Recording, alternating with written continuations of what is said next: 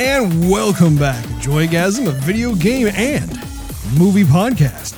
I'm Russ, Steve is out sick, and the world could always use more heroes. In episode 292 today, October 13th, 2022, we're going to be going right into the topic of the day, which is Overwatch 2 impressions. So there's no need to fast forward whatsoever throughout the podcast because we're going to get right into the nitty gritty. But before we do, make sure you click on that subscribe button as well as that notification bell. That way you will not miss a single solitary episode of Joygasm that drops once a week each week. Now, this has been something I've been looking forward to for a very long time. A very long time.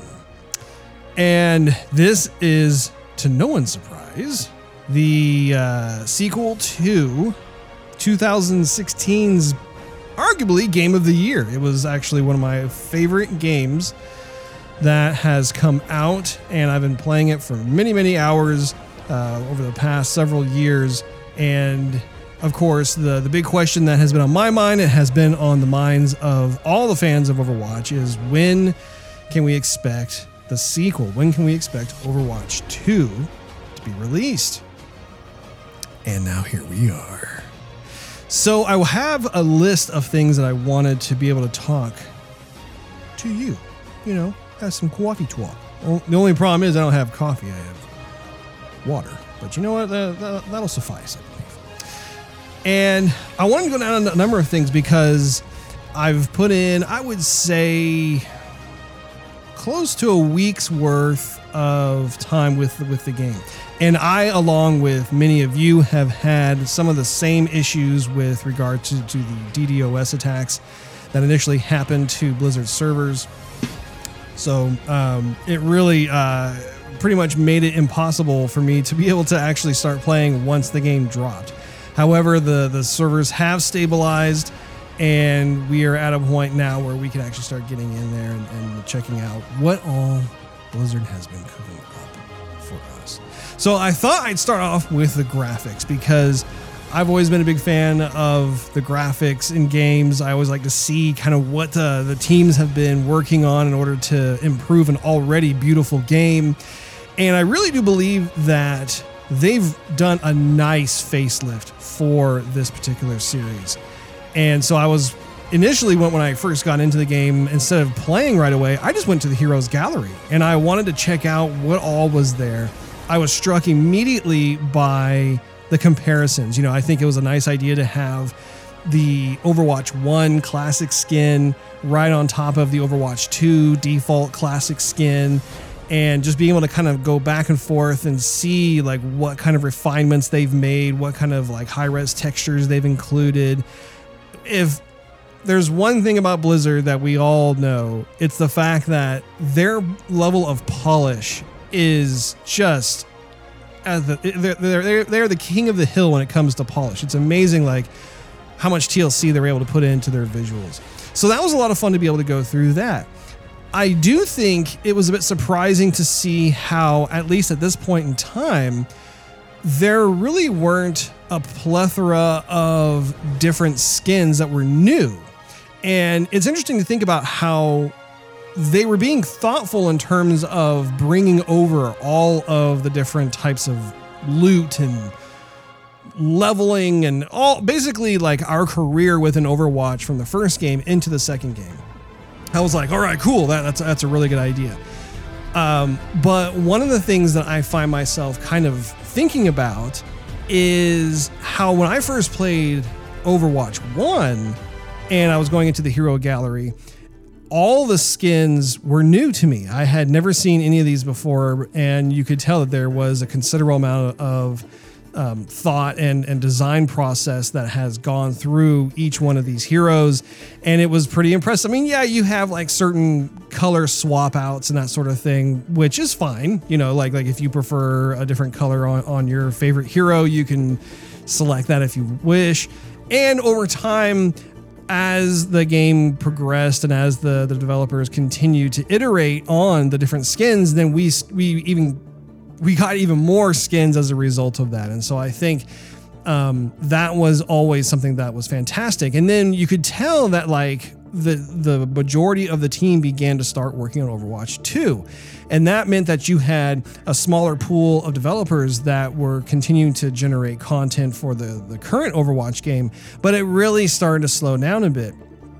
What I think is interesting about Overwatch 2, however, is when I look at the heroes that existed from the first game into the second game, my expectation, my personal expectation, was that I was going to actually see just a huge list of brand new skins for each one of the characters. Not that they would necessarily be readily available for me to equip, but more as kind of a continuation from the first game in terms of us being able to get like a sneak peek, right? Like being able to browse and see what we can earn, or if we wanted to purchase gamers credits for getting enough in order to purchase that particular skin. And in this instance, it seemed as though there were really only like, one guaranteed new skin, which was kind of like, the Overwatch 2 classic skin. And I don't think there were that many characters, if any, off the top of my head, that actually had a number of other brand new skins that were exclusive to the release of Overwatch 2. Now, the new characters that they had, the new heroes that they launched along with the game, obviously all of their skins are new, and it was fun to go through that, and we'll cover that in a bit. But that was one of the critiques I did have with this title, was that I was a bit surprised at how, at this point in time, there really are not like any kind of comprehensive new lists of skins to choose from for all of our favorite heroes. Now, I do think the Battle Pass system, which we'll talk about a bit later, has something to do with that. So I'll return to that later. But just in terms of looking through the hero gallery and then going and playing the game itself, looking at the current roster of maps as well as the new maps, I really found myself enjoying seeing this visual fidelity with everything. I ate it up.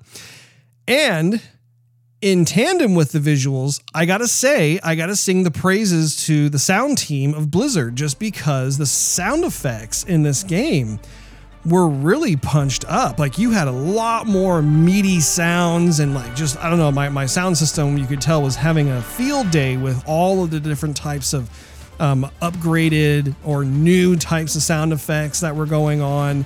And I found myself really enjoying that, just cranking that up. And that's actually saying something, just because the first Overwatch game also had a lot of just terrific sound effects. And, you could tell the Foley artists were having a great time with that.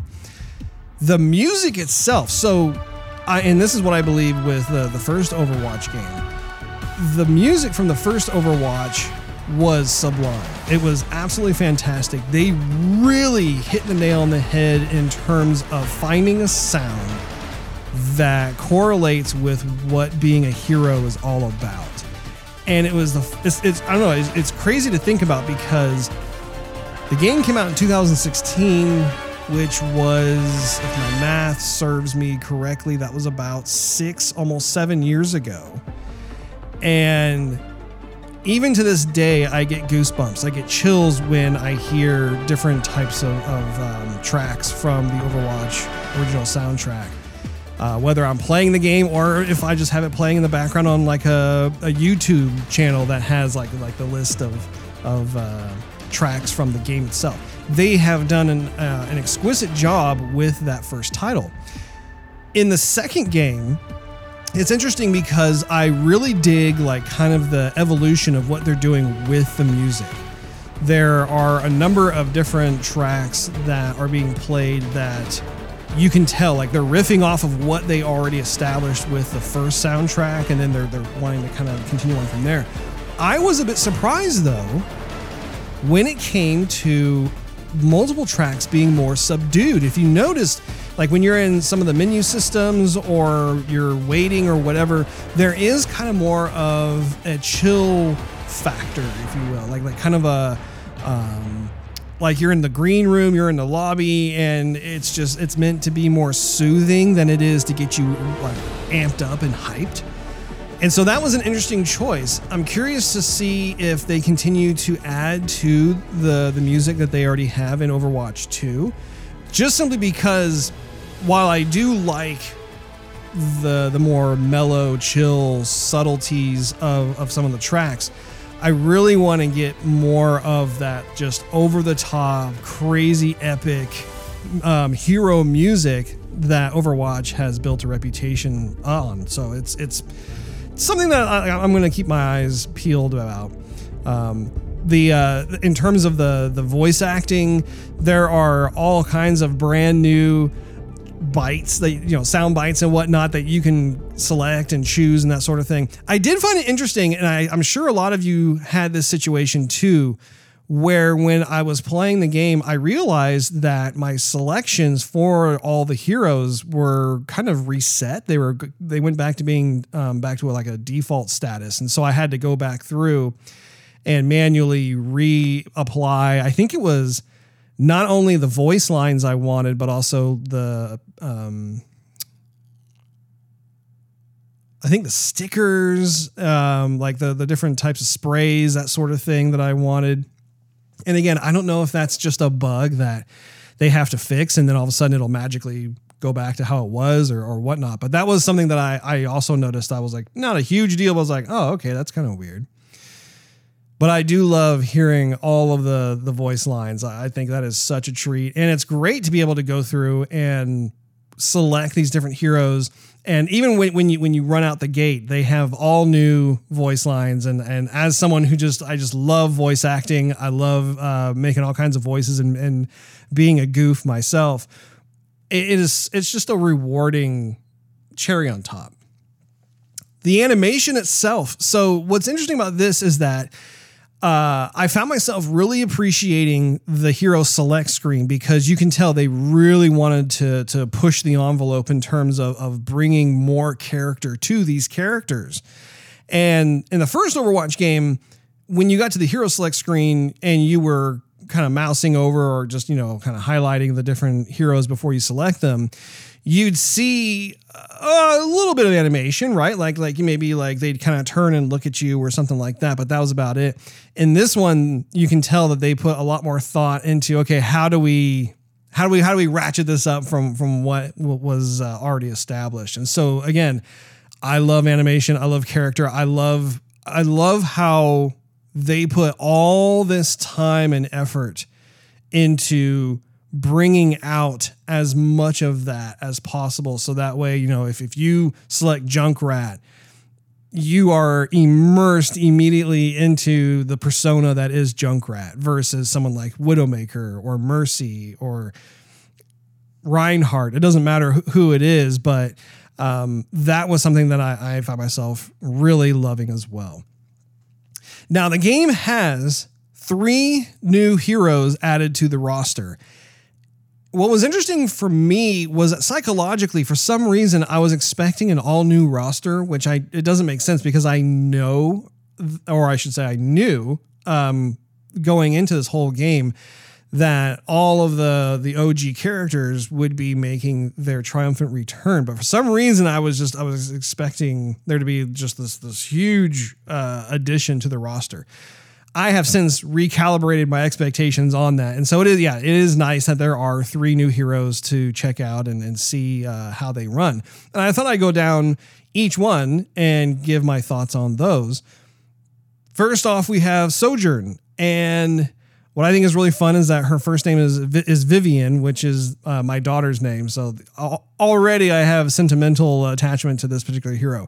But what's interesting about her is I found her to be similar to that of Soldier 76, where she's definitely DPS all the way.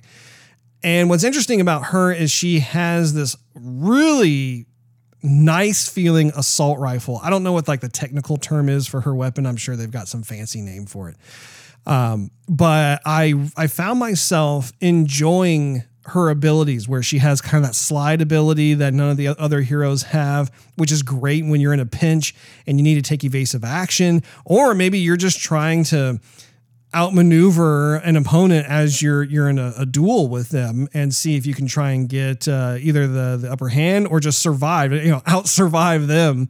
So I thought that was great. I really liked. I'm still learning the terminology of these different abilities, so you have to please be patient with me as I kind of broadly describe these different things. But she has this one type of orb ability that she fires out. And apparently, I think it kind of does both not necessarily like a full-on stun to enemies, but there's something there where maybe it slows them down or draws them in or something like that. And at the same time, I think it leeches off some of their health.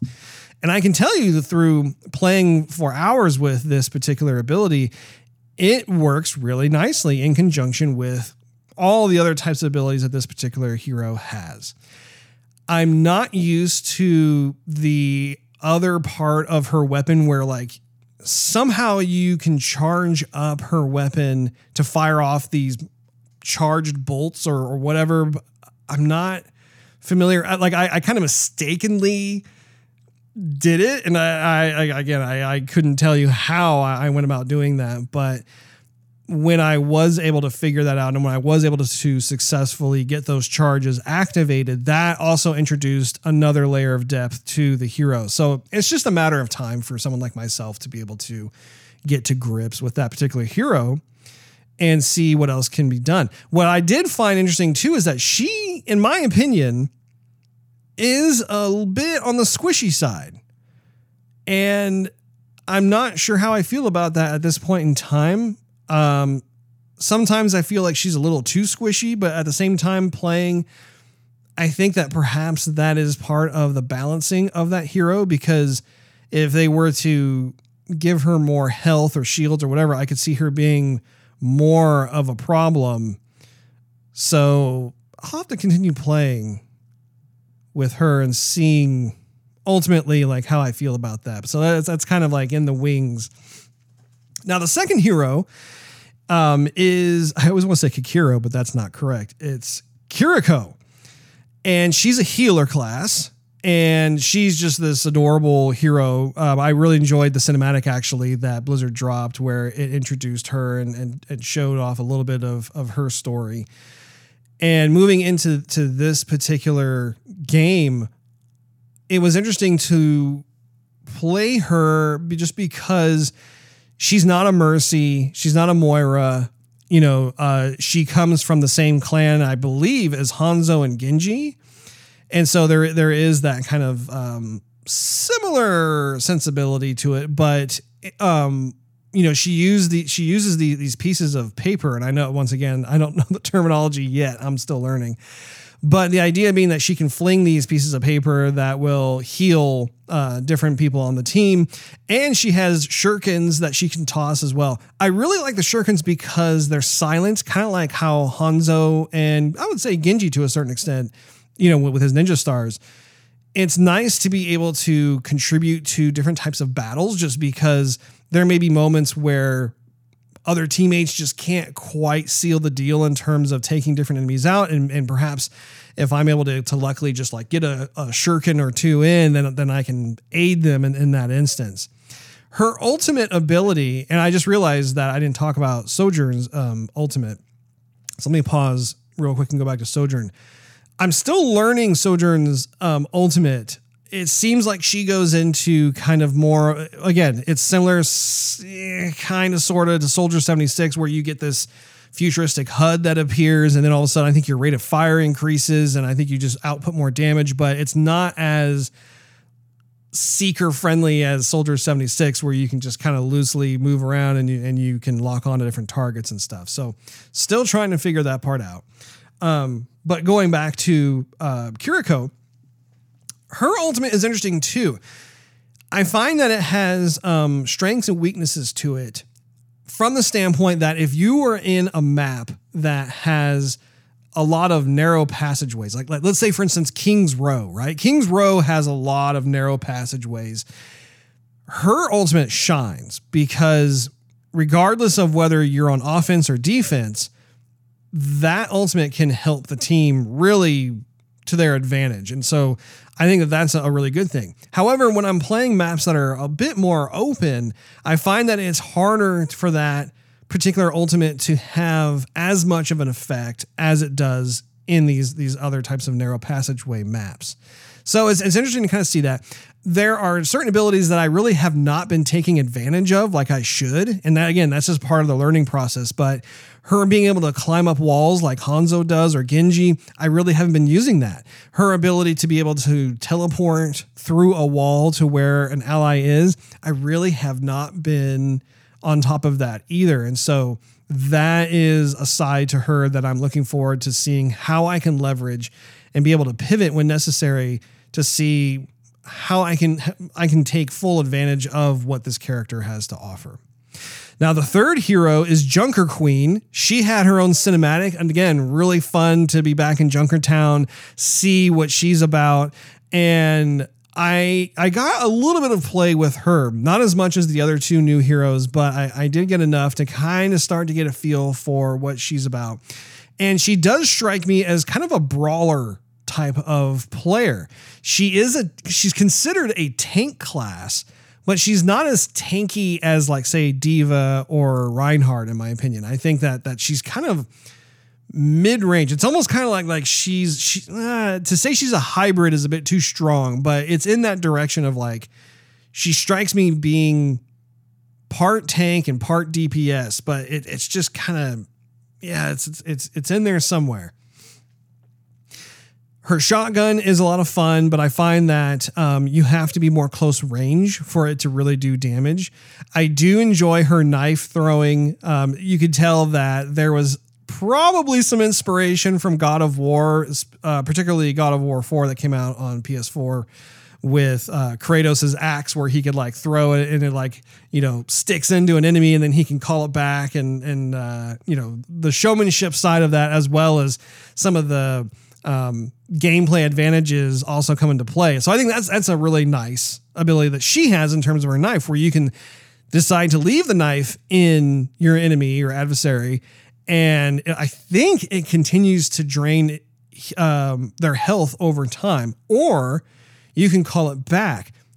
I haven't mastered it yet. I'm not even close to mastering that particular ability. So I don't know if it's by design that, like, if, say, for instance, you stick an adversary with a knife and you call it back, if the enemy is supposed to be brought to you, like really close up, so that you can use your shotgun or your I think it's like your axe. I don't know if maybe that only happens for more of the smaller lightweight characters as opposed to the big ones like Roadhog or Reinhardt. I just don't have the experience yet to really give you a concrete answer on that. But it is a lot of fun. The axe is also a lot of fun. It's really satisfying when you time it just right and she's able to like really haul off and do that big old axe swing. So again, when you look at these three different heroes that are new to the overall hero roster, each one has its own kind of unique persona, its own unique feel, and I think that they all really fit nicely within the world of Overwatch heroes. Now, one of the things that I'd like to talk about now, pivoting off of the heroes, is actually talking about the menu systems, the UI, UX design, and the infographics that accompanies them. What's interesting is that they've done away with the loot boxes. And I understand that there are quite a few different places in the world where that is considered gambling. And I think they were starting to run into legal issues and there was becoming kind of this logistical headache. And so they ended up doing away with that system and instead have embraced the Battle Pass system. Now, the Battle Pass system, I feel, and this is generally speaking, this is not specific to just Overwatch, but I feel that the feature of the Battle Pass itself is currently going through this iterative process because we're seeing it appear in a lot of these different AAA games, specifically when it comes to first-person shooters.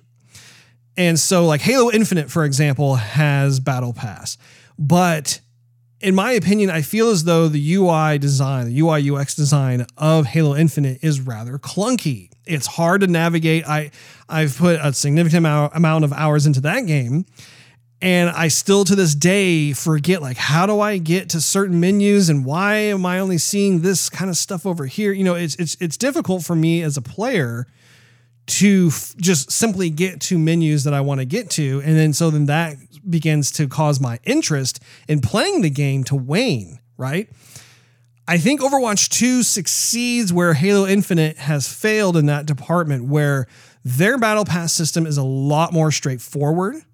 It's simplistic, and I can easily try and find what it is I'm looking for. There was like a little bit of a learning curve at the beginning, but honestly, that took about a day or two. Now I'm like fully comfortable moving back and forth through it. I love the idea of how you can press, like on Xbox, for example, I can press the menu button and you'll get like this little inset that appears in the upper right-hand corner. Like if you were, let's say you're in the hero gallery, you were on like a hero screen.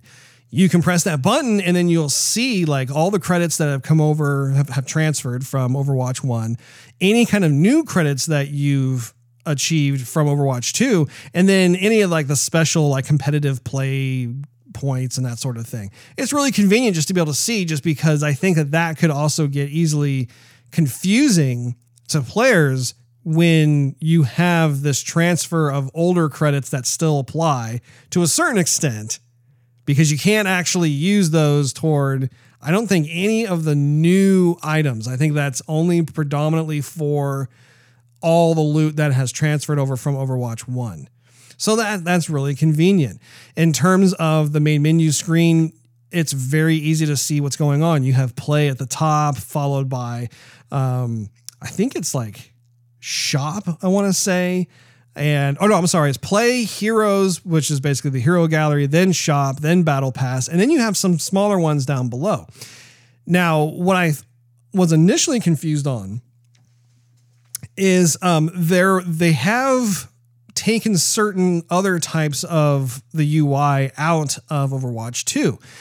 One of the things that I was a bit surprised about was the performance summary at the end of each match. So like in Overwatch 1, after you watch the play of the game, then you are presented with this particular screen that showcases like who the top performing gamers were for that particular match. But then also you get to kind of take a look at how you did as well. And they have taken that away, which I was a bit surprised about, because I think that was kind of a nice kind of exit lobby area where like you didn't just like leave and start a new match, but like you were able to kind of reflect and meditate on like how that match went. And if you wanted to like, you know, praise your fellow teammates or whatever on your headsets, you could, and you could all look at that stuff together. Now, the good news is they have a career profile on the main menu screen, which when you go to it, they have, and I don't know if I wrote them all down here. I did. When you go into career profile, you'll notice at the top that they have these different tabbed sections that you can go to. And one is overview, one is stats, one's history, and the other one is customized. And this is where a lot of your comprehensive performance summaries and statistics live, essentially. So now that I know where that is, I can then go. I'm not crazy about like how that has forced me to take extra steps, like extra button presses and having to like try and find where that is. I would prefer it if they were to return to what they had before. We'll have to see like, you know, what they end up doing based on the fan feedback of that. But I can tell you the good news is I love the career profile. I love like having that there. Like if it was up to me, I would keep the career profile as is, just also make a triumphant return with like the post-game summary screen at the end of every match. Just add that back in and keep the career profile. The actual layout is super clean. I really enjoyed being able to look at the updated concept art. I love all the headshots of the heroes. I think that's fantastic. And I'm, as someone who works in UI UX design, I personally appreciate being able to see the hard work of the UI UX team when it comes not only to Overwatch 2, but in any game. You know, I just really geek out on that stuff. Now, another thing that was confusing that I have on my list here is when I was playing the game, I was noticing that the only time I could look at my hero's abilities, you know, is when you're currently on like the hero select screen before the match begins. And I think on Xbox, you press the Y button and that brings up, you know, this other infographic that showcases what each ability is for that particular hero that you have highlighted, and different descriptions of like how to use it, that sort of thing. Once I got into the game, however, I was not able to reference that screen again. And I can't remember if in Overwatch 1, you could do that during gameplay or not. My knee-jerk reaction is to say that you could, but now that Overwatch 1 has essentially been overwritten, there's no way for me to go back. I suppose what I could do, well, yeah, no. I was going to say I could go back through my Twitch playthroughs, but I mean, that's going to take so much time. So, if any of you know for sure, I invite you to write it in the comments down below. But I did, however, find out that once again, going back to the hero gallery screen, there is a section that's in the upper right-hand corner that's called, I believe it's called Hero Information. So if you just navigate your mouse, you know, you have on the left side, you have like all those tabs that are stacked vertically, like, you know, your skins, your voice lines, so on and so forth. You just press right on the left tab and then it'll take you over to Hero Information, which I believe is by default, it's in an orange color. It's like that Overwatch orange. And it's there that you can also take a look at the hero abilities for that particular hero that you have selected. I like that, but I do want to see that screen become available in gameplay, because especially if I'm playing a new hero or if I'm playing a hero that I don't play very often, chances are I'm going to forget like how to do certain things. And it would just be nice to be able to go back to that. I spent some time in the options screens, and as of this recording, I have been unsuccessful in actually finding like an option to be able to like have that become activated. So again, if anyone knows how that actually works, if it's even there, please put a comment down below if you're on YouTube and let me know, or, you know, ping me on social media and let me know that way. Now, the Battle Pass, I know I mentioned this a bit earlier, but I wanted to talk more about the Battle Pass. And it's interesting because in a perfect world, it's like I kind of wish that they could figure out a solution to be able to still have the loot boxes exist in the game. Maybe not in the same way that it used to be in Overwatch 1, because again, of all the gambling issues and that sort of thing. But I just love the idea of getting a present. It's the coolest thing to get a loot box, not know what's inside, and just be able to open it and see what you get. And off the top of my head, I mean, the idea that I have would just be, why can't Battle Pass and the loot box system coexist in such a way where, you know, the Battle Pass is designed to be able to, you know, if you pay for the Battle Pass, you get to essentially window shop, right? You're browsing through what is in each given season. So in season 1, you get to see, oh, from level 1 to level 80, this is the loot that you could expect to get. That's cool in the sense of like, you know, you can kind of, you know, take a look at it before you decide to commit to you know, purchasing that particular season. However, what's lost is that there's no sense of the unknown anymore, right? Like the loot boxes are fun because you never know what you're going to get. Sometimes you could be disappointed. Other times you could be like totally jazzed. It just depends. But for me, I wish that, like, you know, maybe they could figure out a way where obviously within the Battle Pass system, you don't necessarily have to purchase the Battle Pass if you don't want to. I believe there are certain items that you might be able to earn as you go. Like if you decide that you want to just take your time and grind through getting certain things. I think though in the battle pass, it unlocks the different tiers, but in order to actually use them, you have to buy the battle pass.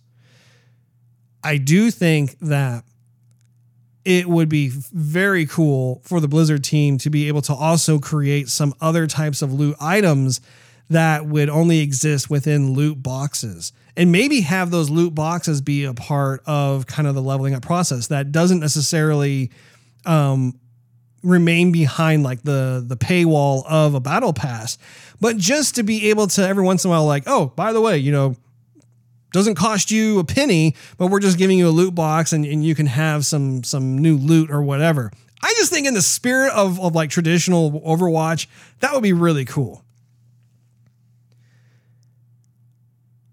So I've talked quite a bit about my impressions of it. I do want to address one of the issues that I've had. And, the DDoS stuff, honestly, that's to be expected. I've come to realize that with every type of Blizzard release that comes out, there's always like this initial like drama that goes on because there are so many people who are excited to play their latest game. And unfortunately, you have other folks who are always up to nefarious activities and trying to cause headaches and that sort of thing. That is understandable. I do find it a bit odd, and I don't know if this is a bug in the game, but when Steve and I were playing through the quick play, again, we weren't playing competitive, but we were playing quick play. There have been several nights where we were playing where we just lost every single game we played. And it was a bit surprising to us because while we are not, it's not like we're diamond tiered players or whatever, right? I mean, at the same time, we've put hundreds of hours into the first Overwatch and we are competent in our own way. We're not newbies. We play a lot of first person shooters. And in Overwatch 1, I would say on average, we would win at least 50% of the matches that we played with, in some cases winning about 75% of the matches that we played. So what was interesting was that the matches themselves weren't even necessarily competitive from the standpoint of, oh, that was so close. Oh, I can't believe we couldn't quite finish the deal. We couldn't quite get over the finish line. Instead, it was very much the other team was it felt like they were like grabbing me and like wiping my face along the floor like a mop. And there just wasn't any kind of challenge for the other team whatsoever because they were so much better than us. I mean, it was this huge matter of being outclassed. And I went on to some of the Overwatch forums today, and you have all kinds of folks who are like super good at the game who are complaining about how apparently their rank has not carried over from Overwatch.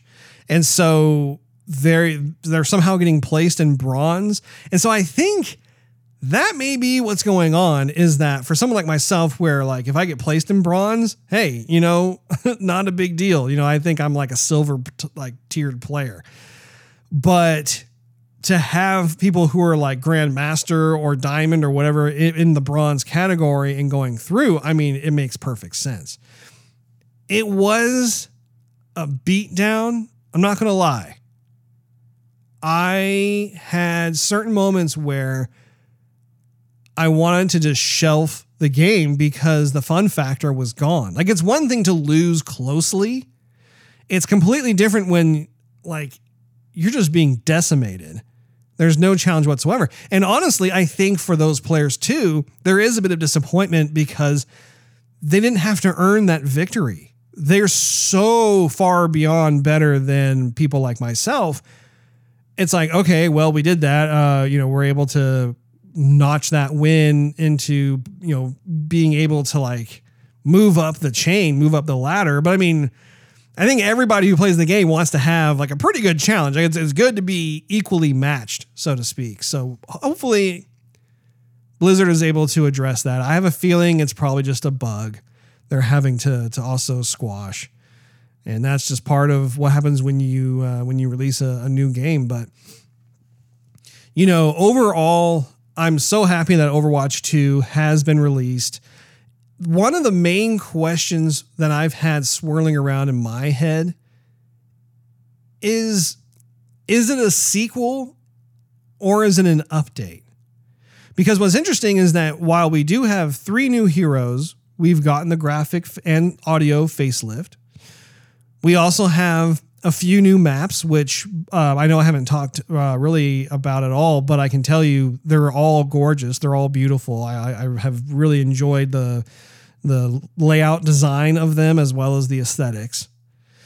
But what's interesting to me is that the game largely feels like Overwatch 1 in terms of like this sheer amount of content that has been brought over. And I think that's where there's kind of like this interesting situation where I'm glad that they brought all that stuff over, but I'm surprised that there is not an equal amount of new content to complement the old content.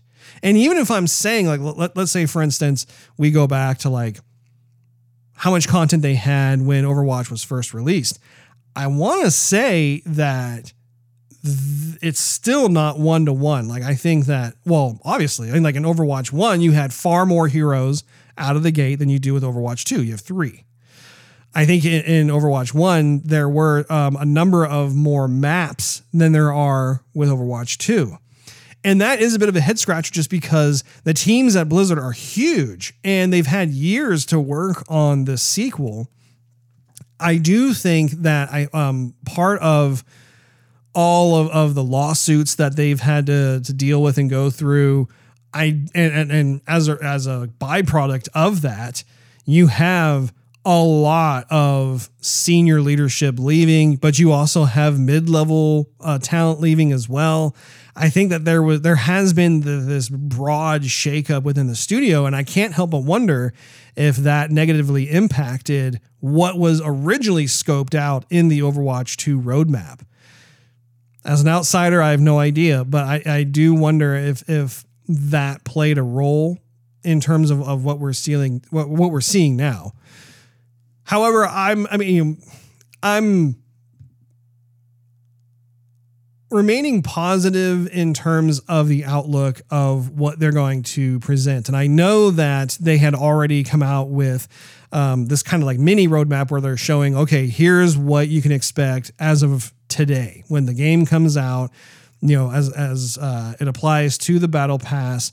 You have all these different criteria that they're including. And then they went into season 2, which I think they talked about it being either the end of November or beginning of December is when season 2 kicks off.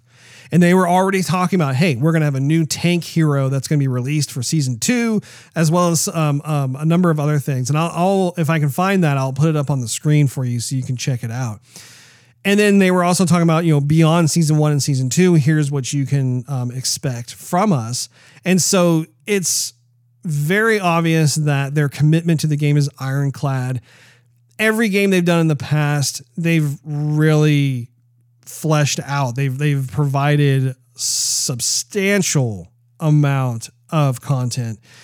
And so it definitely makes me look forward to seeing. I can't wait to see what other new heroes are going to be introduced, as well as celebrating the current roster of heroes. I do hope that someday we're going to be able to look at an Overwatch hero roster that maybe is comprised of like 50 plus heroes. Like if we start getting into like League of Legends territory, but with Overwatch heroes, that would be pretty freaking sweet, in my humble opinion. Well, that wraps up this episode of Joygasm. Thank you so much for hanging out with me.